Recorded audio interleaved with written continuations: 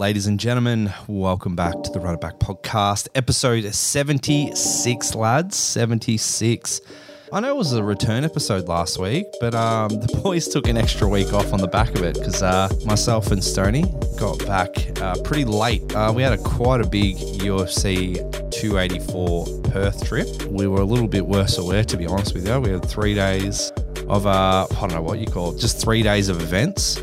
Bloody great time, but it just took a little bit more recovery time. It was a bit hard to get up for the podcast the following week, and here we are 2 weeks later, post UFC 284, pre-UFC 285 now, which we'll jump into on episode 76. Let me throw it over to my man on my right, Stoney. How are you? Good, mate. Good.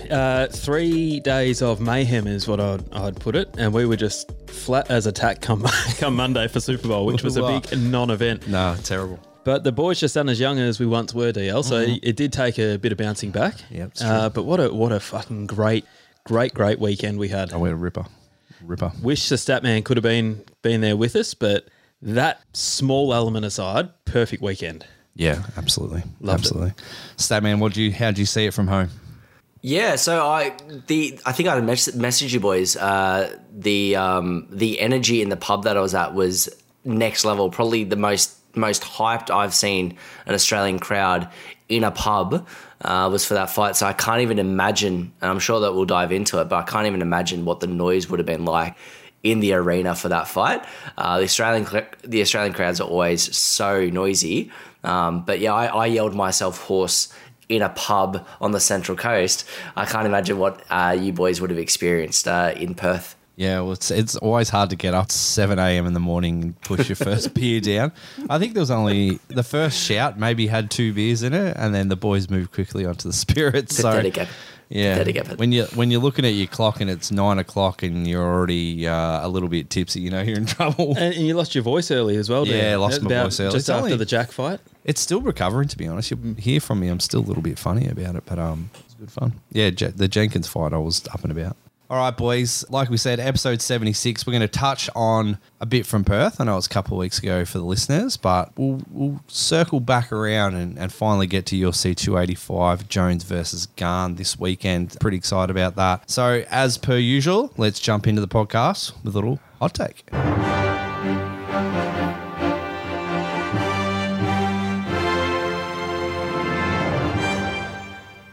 Bit of a new format this year with Hot Take, a little bit more of a round table discussion. We've got some key points, our observations from UFC 284, and me and Stoney attended the Eternal 73 event. Bloody great day, Stoney, wasn't it? Mate, phenomenal day. Heading into it, a little bummed out that our boy JVH was a late withdrawal, but didn't take long before we kicked up a gear and we're straight into the action. So some absolute banger fights on that card. I tell you what, we'll touch on the Stephen Erceg, but I want to touch on our friend of the podcast, CL, Alden Bates. I think that's one of the best atmospheres for a local event. That fight, it was a great precursor to what was in store the following day. Yeah, we had Dan Hooker and Israel Adesanya just down in front of us, obviously cheering on their boy.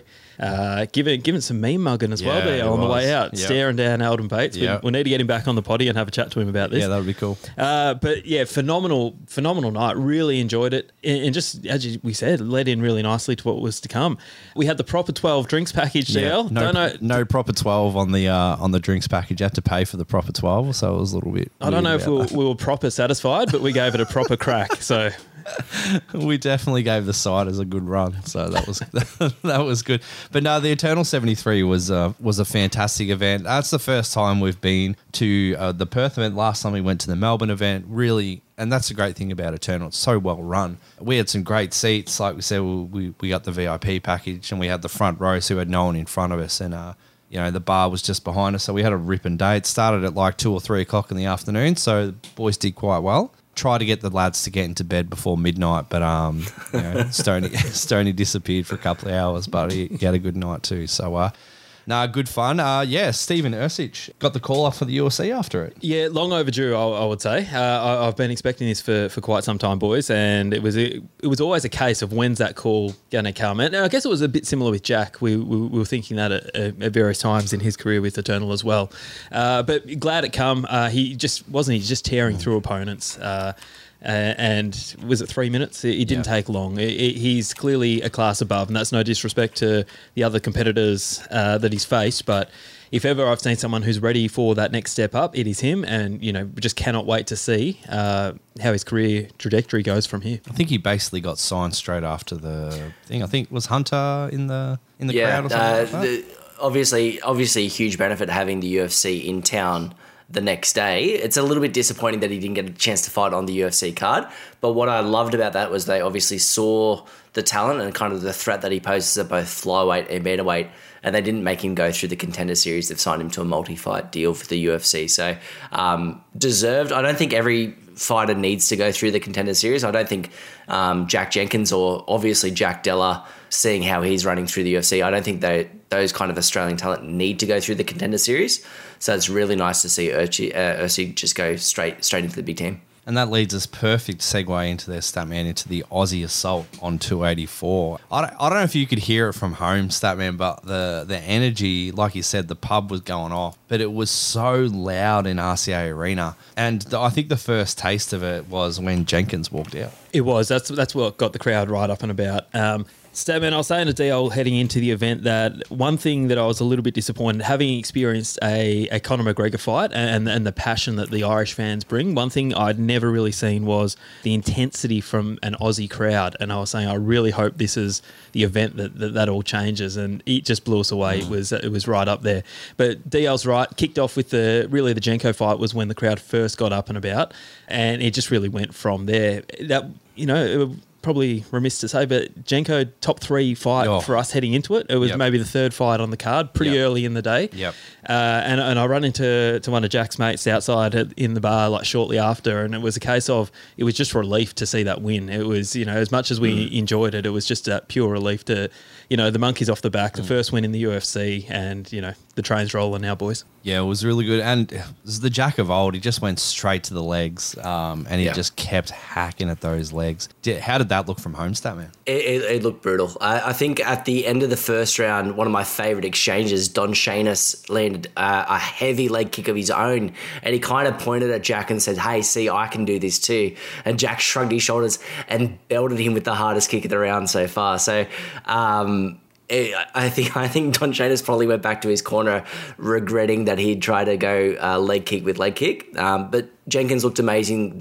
You guys wouldn't have had the benefit of the commentary, but the commentary was singing his praises non-stop from the very, very beginning, and it was a clinical performance from Jenkins. It looked amazing. I think anyone with maybe a bit less grit would have gone down to those leg kicks, but he got a good chance to show his long-term game, and he's in 15 minutes in the UFC is good time under your belt. Yeah, he's trying to shake that one-trick pony line from 100%. Actually, he was saying in his interviews that he's embracing it, which I love. That from Jenko. He just went after it. And the Aussie love continued. I know we had a few more Aussies get up. The hooligan got up. Yep, with the Paddy Pimblett call out at the end. Love that. I love that. We also saw him in the pub later on. He was enjoying his evening. Who else we got up? We got Jack Della. Jack Della got up as well. Had Jimmy Crute with Josh the dubious Culibao, decision. Jimmy Crute. Yeah, Jimmy Crute. Yep. Justin Taffer got the 1 minute walk away Mark Hunt knockout, which was amazing. Yep. But Jack Della, Randy Brown is obviously a very, very dangerous opponent. And for that first minute and a half, I don't know if I breathed too much. I was like holding my breath in because Brown was stalking him. And credit to Madalena, like the composure that he showed. And then the very first shot that he landed in the fight really, really changed the makeup of the game. But Randy Brown looked great, and Della Maddalena, I think that's 4 first-round finishes in the UFC to start his run, which is just I don't think you can think of a better way to start your career with the UFC, and he should be in the co-main or main moving forward. 100%. He's just clinical, and just to circle back to the night before, Eldon Bates. So I think my introduction to Eldon Bates was his fight with Jack Della, and talk about a loss that just has not aged badly. Seeing what Jack Della's gone on to do since then, he's just something else. It's one of the most brutal KOs that I can remember seeing from the regional scene as well, which is so painful to watch, seeing and knowing how good a guy Eldon Bates is, but it's such a beautiful KO from Jack Della. So one of my favourite KOs of all time. And then we moved on to the main event. I think that Josh Calabro as well, he got a submission. Yep. And then let's move on to the main. The one thing we want to find out is, boys, how did you actually score it? Oh, man, I was trying to keep my brain focused on how the fight was going, and I think I started losing around about the third or fourth round. I started to, and I imagine it would be similar for you guys as well, as you were there live. It's so hard to try and keep a judge scorecard in your head. When it went to the judges, I knew that Volk had potentially done enough to win, but I wasn't confident in the decision either way. I haven't actually gone back and watched it from a judging perspective, but I tried to do it from the beginning, but the hype in the bar was just absolutely so extreme. I think it's one of those fights where, depending on what you favour, depending on what you focus on, and depending on what you score more heavily, you can score it a multiple amount of different ways. I think that the thing that we can all agree on is the 49-46 scorecard for Islam's probably a little bit ridiculous. But I think 3-2 either way would have been a perfectly acceptable. And this actually is something that I wanted to talk to Stoney about, because I know that pound for pound, you as a concept, you absolutely hate. With Volk obviously not being, he weighed in at the same amount as Islam, but obviously not the same size as Islam. With him coming either very, very close or even crossing that line, where would you rate him pound for pound? Would you rate him above Islam, or would you rate him below? Look, I would. On the concept of pound for pound, I think the UFC got it right, and it was fairly brazen, because the whole narrative was this is going to determine pound for pound number one. But then when you really think about it, he could have gone either way. So at the event, DL, I had Islam just, and there was so much momentum for Volk at the end that's what made it really bittersweet. Amazing. But having rewatched it, I actually, I gave that second round to Volk. So I actually have it for Volk on rewatch. But at the event, I had it for Islam. But yeah, if we're talking pound for pound, Volk, a smaller competitor in comparison, but, showed that he even can a close match fight. it. Yeah, absolutely. So I think credit to the UFC. They, it's a bold call to not change that pound for pound, even though he lost, and I agree with it. So do we favour an immediate rematch, or do we just let some fights happen in between before we jump back into that one? Look, I'd like to do the immediate rematch. I think they've already shut it down today, Statman. I think I saw some tweets or some comments from Dana White saying that Volk will go back and defend at 145. The trouble with these rematches is sometimes you need to strike when the iron's hot, and Dana's saying that it's a brilliant proposition that Volk can go back down, Islam can defend, and then they'll fight each other again. Now, we've seen these perfect plans just get thrown, right out the window because there's an upset, and then we never get to see that rematch. So part of me wishes that they just ran it back straight away whilst the iron's hot, but it doesn't look like we're going to get it, boys. I actually think that the UFC can tend to rush the immediate rematch a little bit too often, and I think that sometimes it would do a better route. And I don't know if that's necessarily the case here, because I think that there is that inbuilt story. Yair Rodriguez obviously won the interim belt at UFC 284, looked fantastic doing it, so there is a compelling matchup there. I don't know who you chuck Islam against, maybe Beneil Dariush, but neither of those fights are, while they might be stylistically interesting, are as interesting as pound for pound number one and number two consensus going at it again, because that first fight was as close as you could possibly make it. If they put that as the headline of the UFC week in July, the big week with the fan expo and everything like that, and maybe get another title fight in there as well, I think you could do some really, really good numbers. And I'm not normally someone who is supportive of immediate rematches. I like to see fighters go back and work on the holes, but honestly, both fighters fought such a phenomenal hole-proof game. Just chuck them back in again. Yeah, because they run the risk. I mean, I know that this will, stir the pot a bit, but we've got Conor McGregor and Chandler. Whether we like it or not, I actually favour Conor in that fight. Stylistically, I know DL disagrees, and Statman, you may as well, but Conor gets a win, boys, whether we like it or not, there's a very good chance, if Islam's still got the shot, that story sells itself. So I just feel that there's a nice little niche now where you do that rematch because I can just see it being a missed opportunity where results don't necessarily go the way that favours the rematch. And we could be, a couple of years down the track still talking about how great that 284 fight was and wanting to see it again. It just doesn't happen. So it'll be interesting to see how it goes. I hope we get to see it again. A bit of controversy, DL, with the camp coming out claiming potentially a bit of foul play on Islam's behalf. So I'm pretty sure that's not going to go anywhere. But it just adds another layer to the story. And I think the more layers you get, the more invested you get. And it's a shame that we're not going to see it straight away, I think. I know Dan Hooker backed away from his comments a tiny bit, but I think I saw an article today when putting the rundown together for the potty that Joe Lopez has come out and said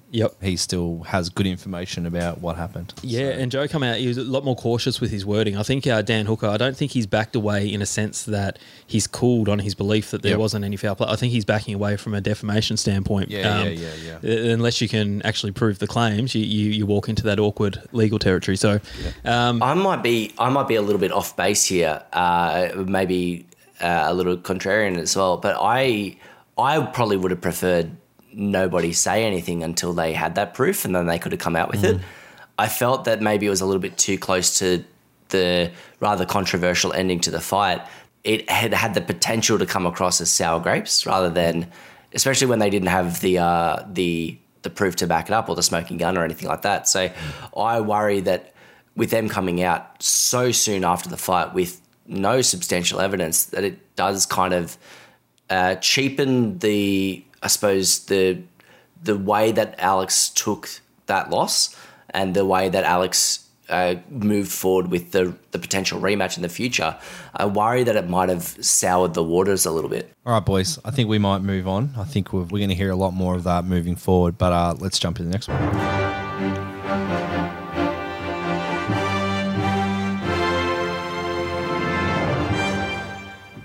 Now, boys, I know you two are both really excited about this Tough 31. Boys, what we love about this story is you would have seen the press conference the other day with Dana White, and someone asked him about McGregor's special treatment on Tough 31.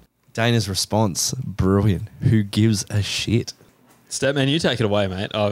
Because I'm firmly in Dana's camp here. Like, who gives a shit? Like, you've got the man of the hour every hour. Of course, he's going to get some extra sway that others are not, because you look, it's still a business. It sold for a heck of a lot, and a big reason that sold for that amount was the Conor McGregor factor. So, of course, he's going to get some special treatment, and whether people like it or not, that's just the reality. So, over to you, Stats. I won't hide that I don't dislike it. I obviously dislike it. I don't like fighters getting a special treatment.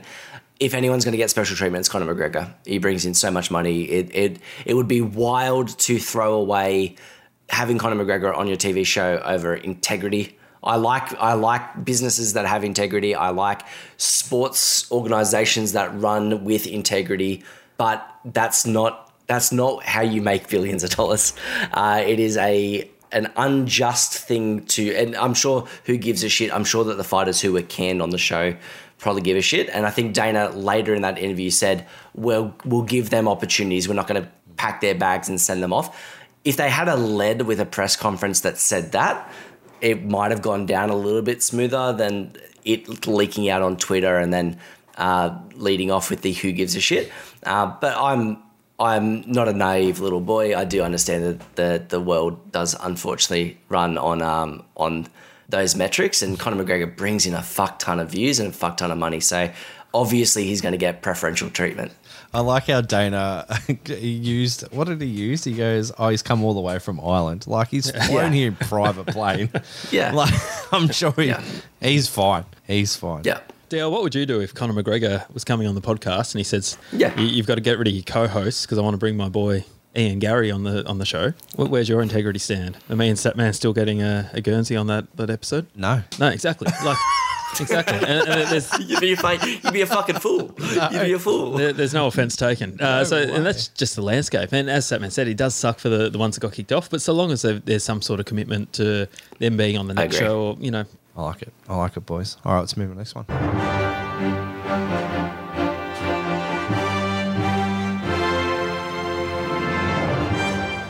All right, boys, I thought I'd throw in a little bit of a feel-good story. This is from the card on the weekend, the return of Tatiana Suarez. How good does this feel? 4 years away from the octagon. Oh, my God, I'm so happy. Man, I've been dreaming about this for a long time. Wasn't able to fight. And it's really hard when you can't do what you love to do the most. And I know what it's like to lose one dream, and I didn't want to lose another. So for me, I just felt like I'm just really happy that I can show anybody if they're going through tough times to keep your head up, because it's gonna work out.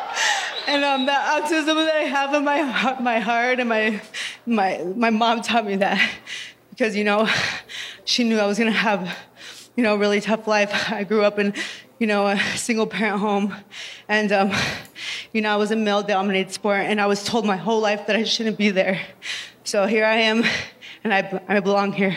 Statman, what a return. Yeah, it was a phenomenal performance, but then also to factor in all that she'd been through, not just obviously in the most recent break, but all that she's been through in her career to get to this point. There's the amount of perseverance and the amount of, I suppose, internal drive that she has to keep going is really, really impressive. She's also happens to be one of the top prospects in her division. She looked a little bit outsized moving up to 125, but she still dominated the grappling exchanges. She's moving back down to 115 next fight from what she said. And I expect as long as she can get that strength of schedule under her, she'll be amazing. But not many fighters return after 3.5 years. And you think 3.5 years, or 4 years, it's 2019. So she's gone through all of this rehab, all of this during a global pandemic and all of the challenges that came with that as well. All the while she's been driving and striving and having setback and setback and setback. And the fact that she can still show up and can still dominate, get the submission, get the finish, really, really motivating, really, really kind of inspiring. I'm really excited to see her hopefully get a couple more fights in 2023. 100%. Everyone loves a good story of overcoming adversity, and that resilience reminds me a lot of Chael Sonnen, to be honest. You would have seen the video I put up on the Instagram story just recently, boys. Love that. It's a hard life, man. It's a hard life. Yeah, 115 pound. Who's the champion? Weili Zhang. Jesus, yep. That'd be a great fight. That'd be a really Mate, when you got to pick between Weili Zhang and Valentina Shevchenko, you're kind of stuck between a rock and a hard place there. Yeah. Well, we'll see. Valentino fights this weekend. Statman, just pumping out these segues here. I think that's a perfect chance to jump into UFC at 285, boys.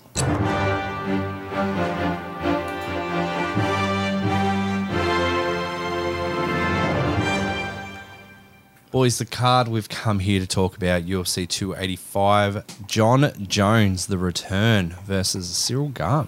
Now, boys, before we jump into those two heavyweights, or heavyweights? Heavyweights. Heavyweight. Yeah, it's heavyweights. definitely a heavyweight. Yeah, it's weird. Outside of that main fight, which we're excited about, and this is the thing, when you have a polarizing main, you kind of lose what's happening below it.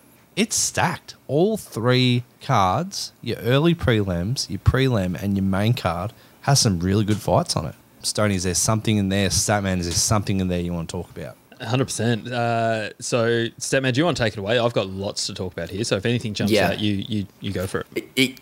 Mate, similar to me, but I think the top 7 fights are actually really, really good fights.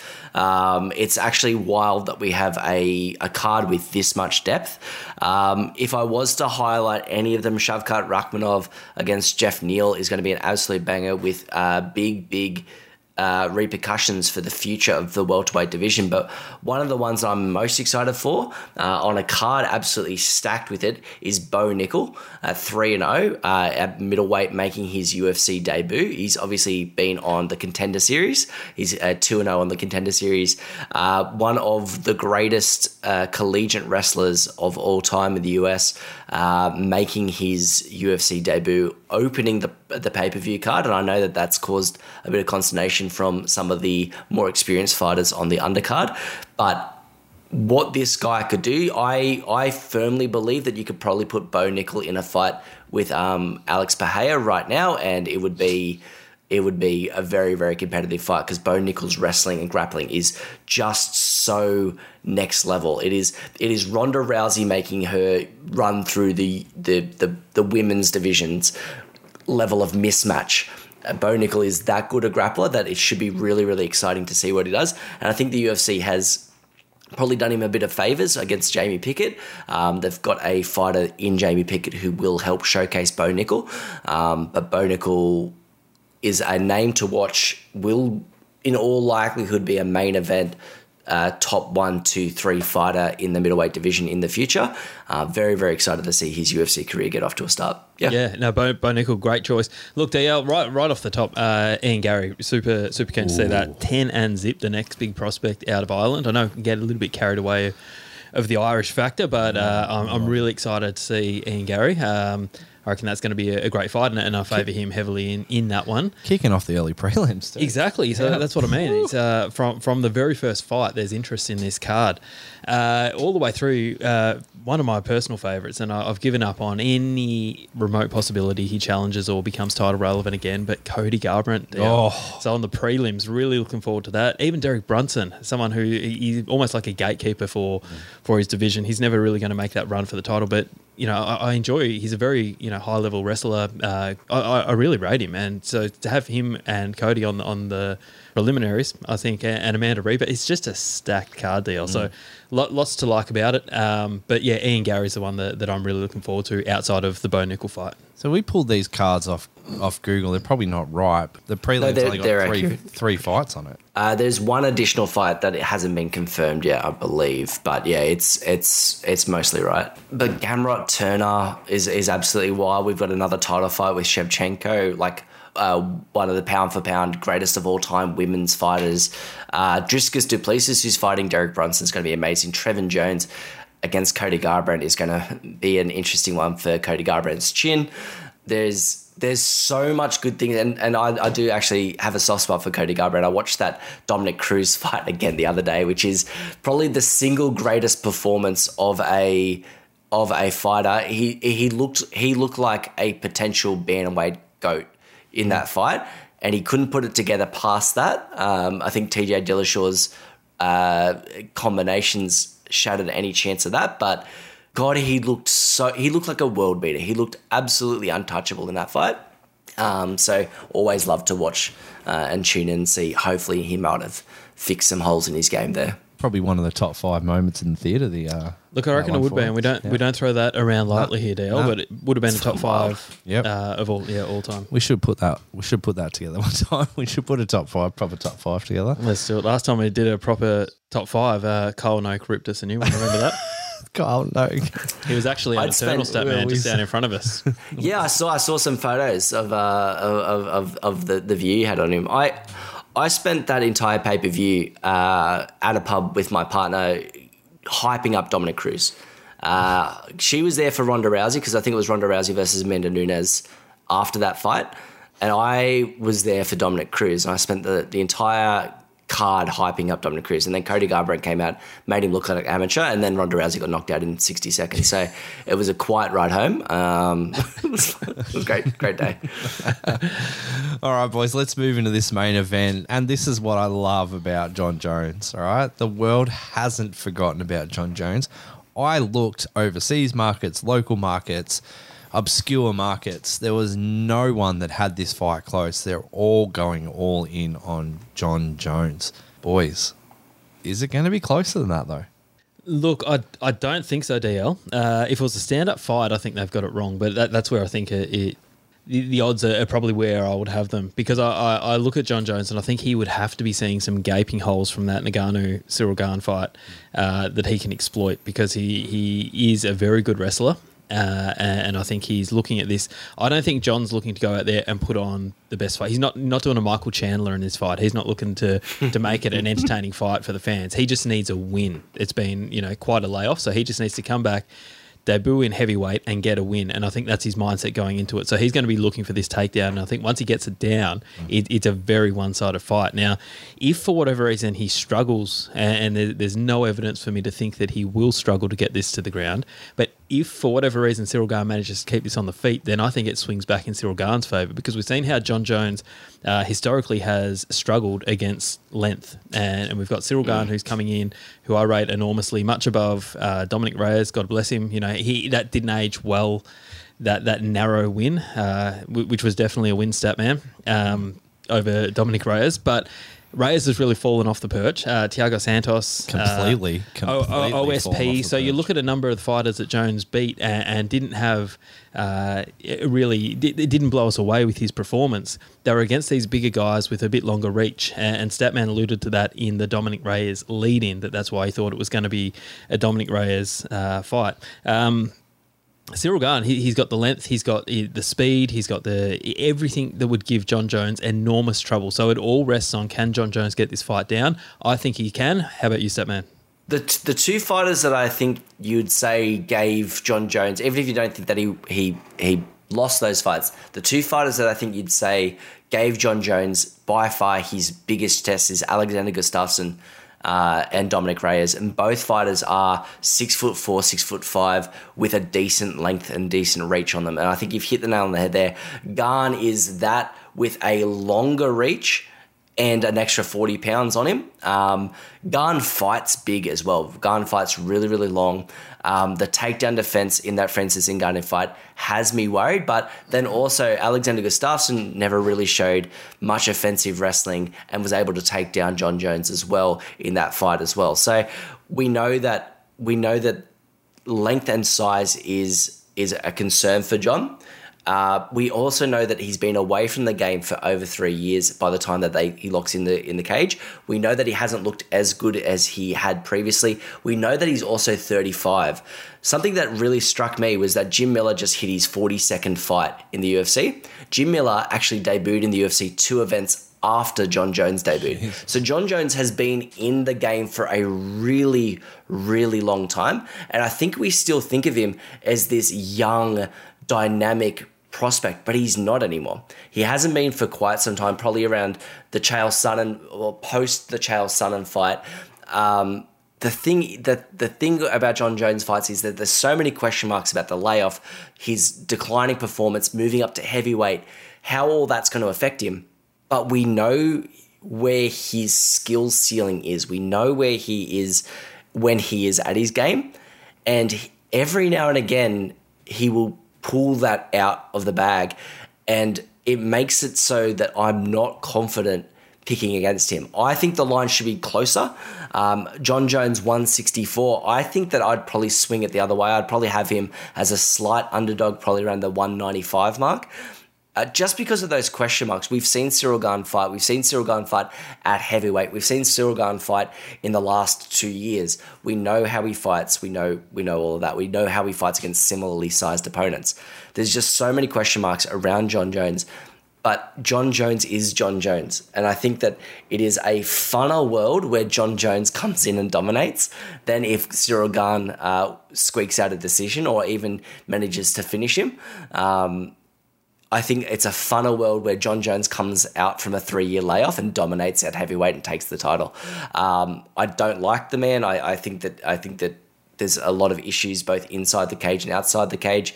And I also think that he has lost and cost me a point against Dominic Reyes.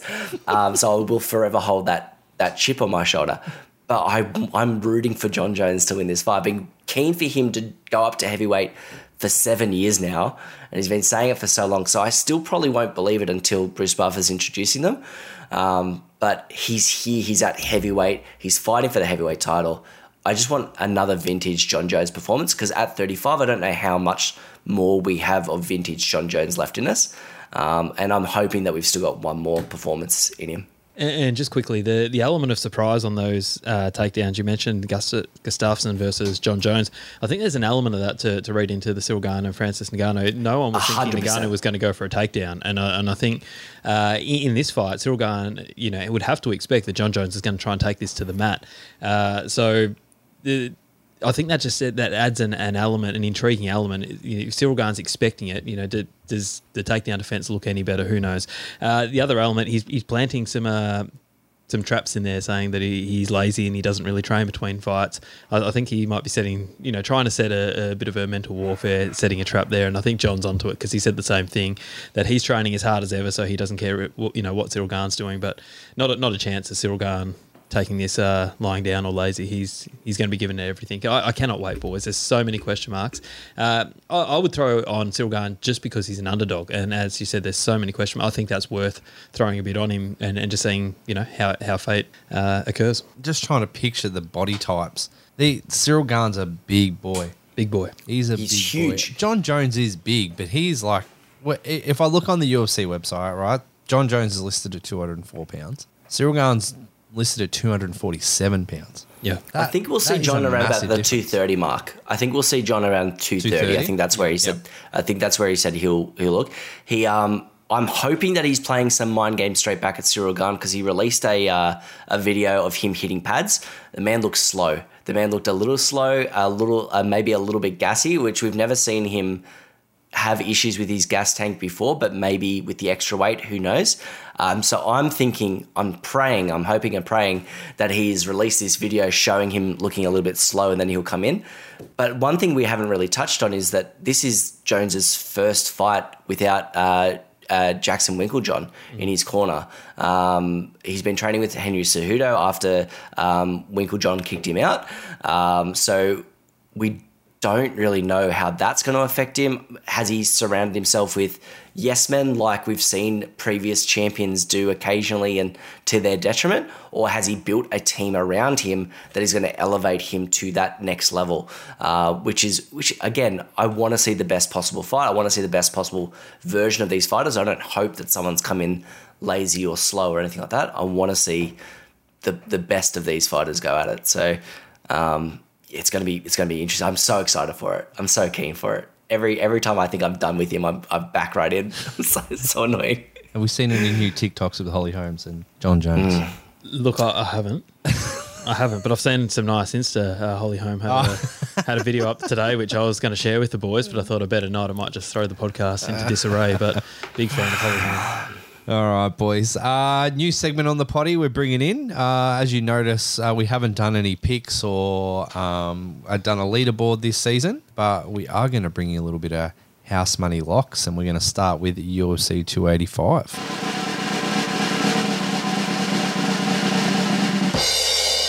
Stoney, got your locks for 285? I do, mate. I do. And it's not value picks. It's a big difference from when locks. we used to put the multi on. So I'm not looking for any value here, boys. So I do apologise for the colossal letdown that this is going to be. But Bo Nickel is going to beat Jamie Pickett decisively. That is an absolute lock. He's only paying $1.06. $1.06. But they've got that absolutely right because they've got Jamie Pickett's found a lot of success as a stand-up striker early in his career. He is going to look like a fish out of water when Bo takes him down very early. I'd say 30 seconds into round number one. That is as close to a lock as you're ever going to see on a UFC card deal. If it's longer than 90 seconds, it's too long. It's gone too long for that fight. Absolutely. If we want one for more value deal, look, I'm looking at the co-main event. So I'm looking at Valentina. I think Grasso, and I know you're a big fan, DL, but it absorbs a lot of strikes and well, she's won her last four since the move up in the weight class. I can't dismiss the fact that she lost three of her previous five before that, and I just think there's levels to this game, and I just see Shevchenko slicing through her like a hot knife through butter deal. I think that one's also very close to a lock, which might only be $1.14, so we're not looking at much more value, but they're the absolute locks for me, boys. She's Valentina would be motivated from the criticism of the last fight. Absolutely. That she just wasn't. Yeah. And she won the fight, but it's like you weren't dominating enough. Like that's the standards for their victory is just so much higher because of the caliber of fighter that they are. And Taylor Santos is a fucking beast of a woman as well. So like ridiculous. All right, let's move on to Statman.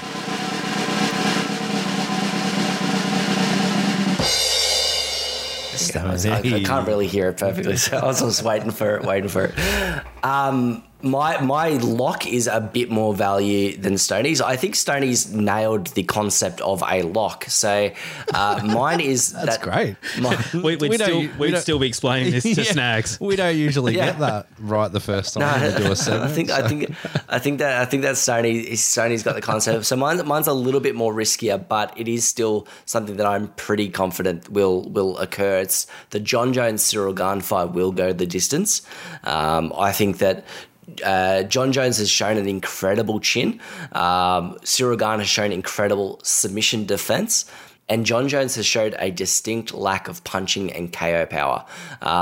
The only way I can really see this being finished off is maybe a guillotine from John Jones or potentially a TKO with elbows if he does manage to get him on the ground. But I think that this is more likely that John Jones will use this. If it is John Jones at his peak and Cyril Gane at his peak, I think John Jones will use this to trial 25 minutes at heavyweight, and we will see a heavyweight title fight go the distance at $1.76. I like it. What's yours, DL? What's the? Do I get a drum roll? Yeah, drum roll. Yourself. Yeah, go for it.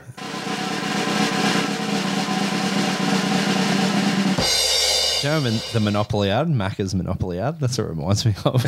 You know, when they're putting their thing and they win an instant prize? Yep. And the Monopoly man's behind them? Yep. All right, cool. So look. Great story, Dale. Yeah. Mine is a lock, and I'm pretty confident, but I've chased a tiny bit of value too because I've thrown in some women's MMA. Sure. And our Dangerous. friends at Punchless. Yep. Women's science. Women's science. So I've got 3 women's fights in my 5-leg multi. Yep. So chasing a little bit of value. So I've gone Tabitha Ricci. Yep. Taking her at $1.39. I'm going back to the well with Cody Garbrandt. I'm going back to the well. Just need to win. I don't care how it happens, just to win. I don't think DL's $1.57. grasping the concept of a lock stat, man. Yeah, no, I've got full faith in our boy. Cody Garbrandt in your lock parlay? What the fuck is happening, man? Honestly, Jesus Christ. It's wild. I'm throwing in Bo Nichols because that's, it'd be ridiculous It is a not lock. to take $1.06. So it doesn't really do much for a multi, to be honest. Yep. If it's in there or out there, it doesn't really change. It's a nice little tick on your sports bet. It is. It's just a pump up. Amanda Ribas, I've thrown in there because, and that's my closest number to an even money fight. Yep. But I've continued to put money on Amanda Ribas the whole entire time that she's been in the UFC. Yep. I'll continue to invest, and I'll continue to invest as a lock, 100%. And then I'll take Valentina Shevchenko. And I think there's value in Shevchenko at $1.14. I think you just need to find... Maybe you need to dive a little bit more into rounds and method of victory and things like that as well. Not so much just going straight out $1.14. It's so dangerous trying to predict how Valentina's going to finish the fight because she's just as capable of point fighting a 25-minute fight as she is flash head definitely. kick KO or a beautiful submission. Like, she's so challenging to kind of predict which version, how she's going to destroy her opponent that next fight. And I think you've actually gone the anti-women's science there, DL. Oh, have I? Because the punch list women's science is that if there's in WMA, if there's a lopsided fight, you always jump on the underdog because there's no such thing as a lopsided fight. It's always an even money fight. Well, you've gone all, for the most part, clear all the favourites. All the favourites. Yeah. Anyway, Which is... Well, Amanda Ribas' opponent was $2. And before she's $1.80. Dale jumps on the phone and blasts us. I haven't seen much. I think the punch list boys have been viciously shadow banned because I'm not seeing any of their content. Yeah. Which is a disgrace from Instagram.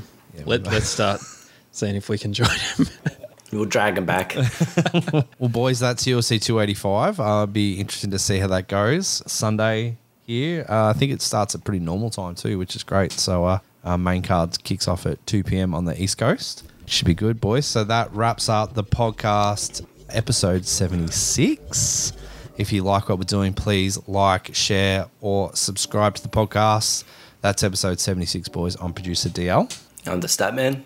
And my name is Stoney. And just quickly, DL, there's a segment that we didn't run this week. Oh, sorry. Yes. Stoney's Tool of the Week. It was never going to run because we didn't have an honourable tool. And this is the first time in the history of the segment that I've not been able to locate one. So If anyone's out there, sensible. if anyone's listening, we're not going to force the tool. That's the last thing we're going to do. If the tool doesn't come organically and naturally, it doesn't make the podcast, Statman. So if you or any of your friends know of a tool or someone worthy of being nominated for the tool, flick us a little DM.